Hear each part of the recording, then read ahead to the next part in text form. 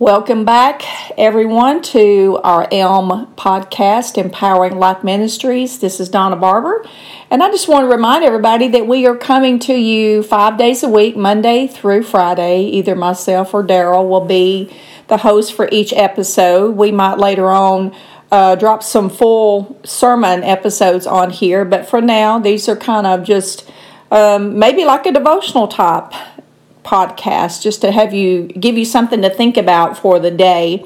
But we really are grateful for each and every one of you tuning in, and ask your friends and family to join us as well.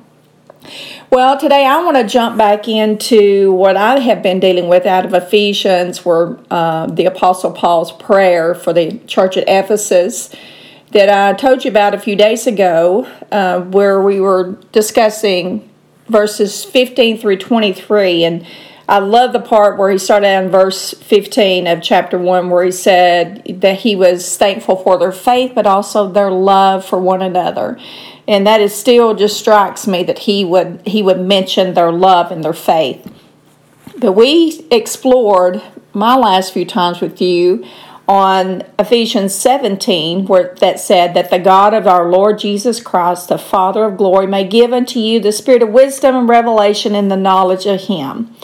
And I'm so thankful because one of our listeners made mention to me yesterday that they love the acronym that I gave for wisdom, words in season, delivering on-time motivation. And that's what I want to do today. I want to motivate you. But let's start today and try to get a little bit further along in this passage that we're looking at. We're going to start on verse 18, and we will not finish it today, but I wanted to just read verse 18 to you. It said, "The eyes of your understanding being enlightened, that you may know what is the hope of his calling, and what is the riches of the glory of his inheritance in the saints." So let's start just for a few minutes today and look at verse 18. The eyes of your understanding being enlightened.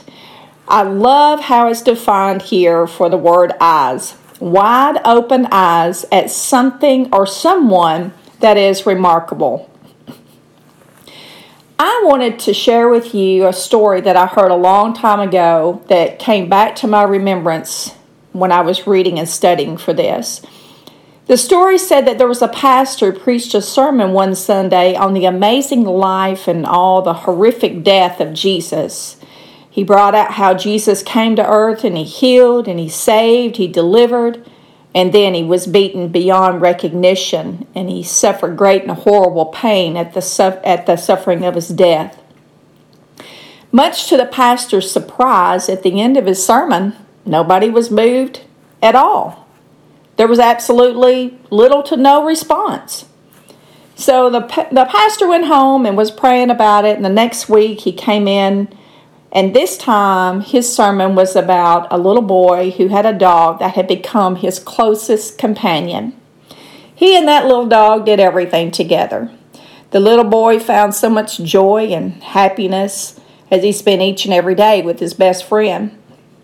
Of course, the dog would always play with him, and one day as they were outside playing, they were playing fetch, and the little boy threw the ball, but it took off and landed in the street.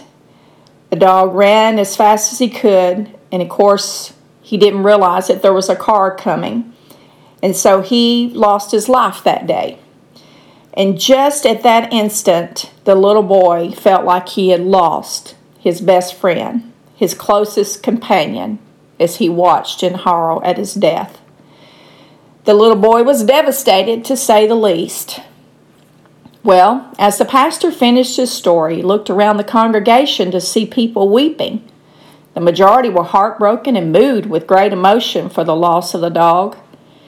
Hearing the story of the pastor and his two sermons, it made me think that maybe we have made Jesus unremarkable.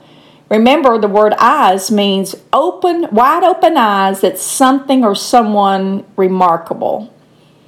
Well, as the story goes, I started looking at that, and I started asking some questions. I thought, are the stories of Jesus feeding the multitude, healing the sick, making the lame walk, preaching powerful messages of love and acceptance, Are they just mundane tales of the past?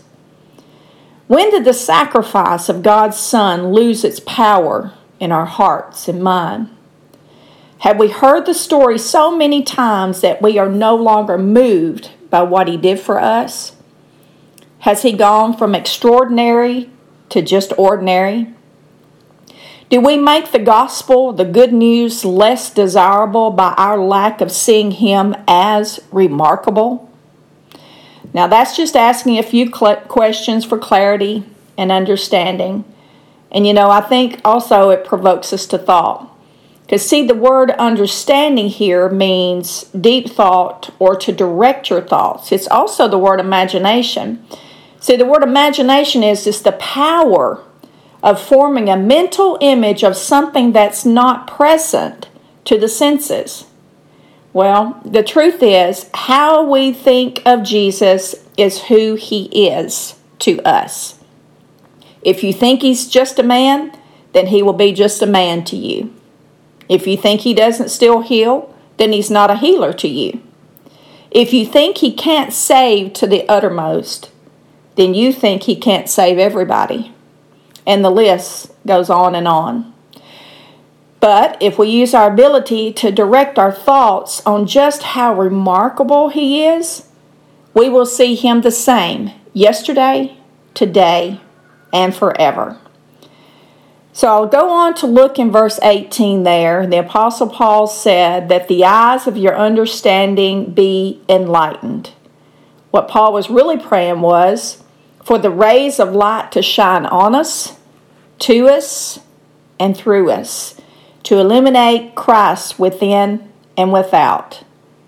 That's my prayer today, is that we still see Him as remarkable and that we present Him as remarkable to every person we come in contact with. I love you all. I thank you for tuning in, and hopefully we'll get a little bit further into verse 18 the next time we're together. God bless.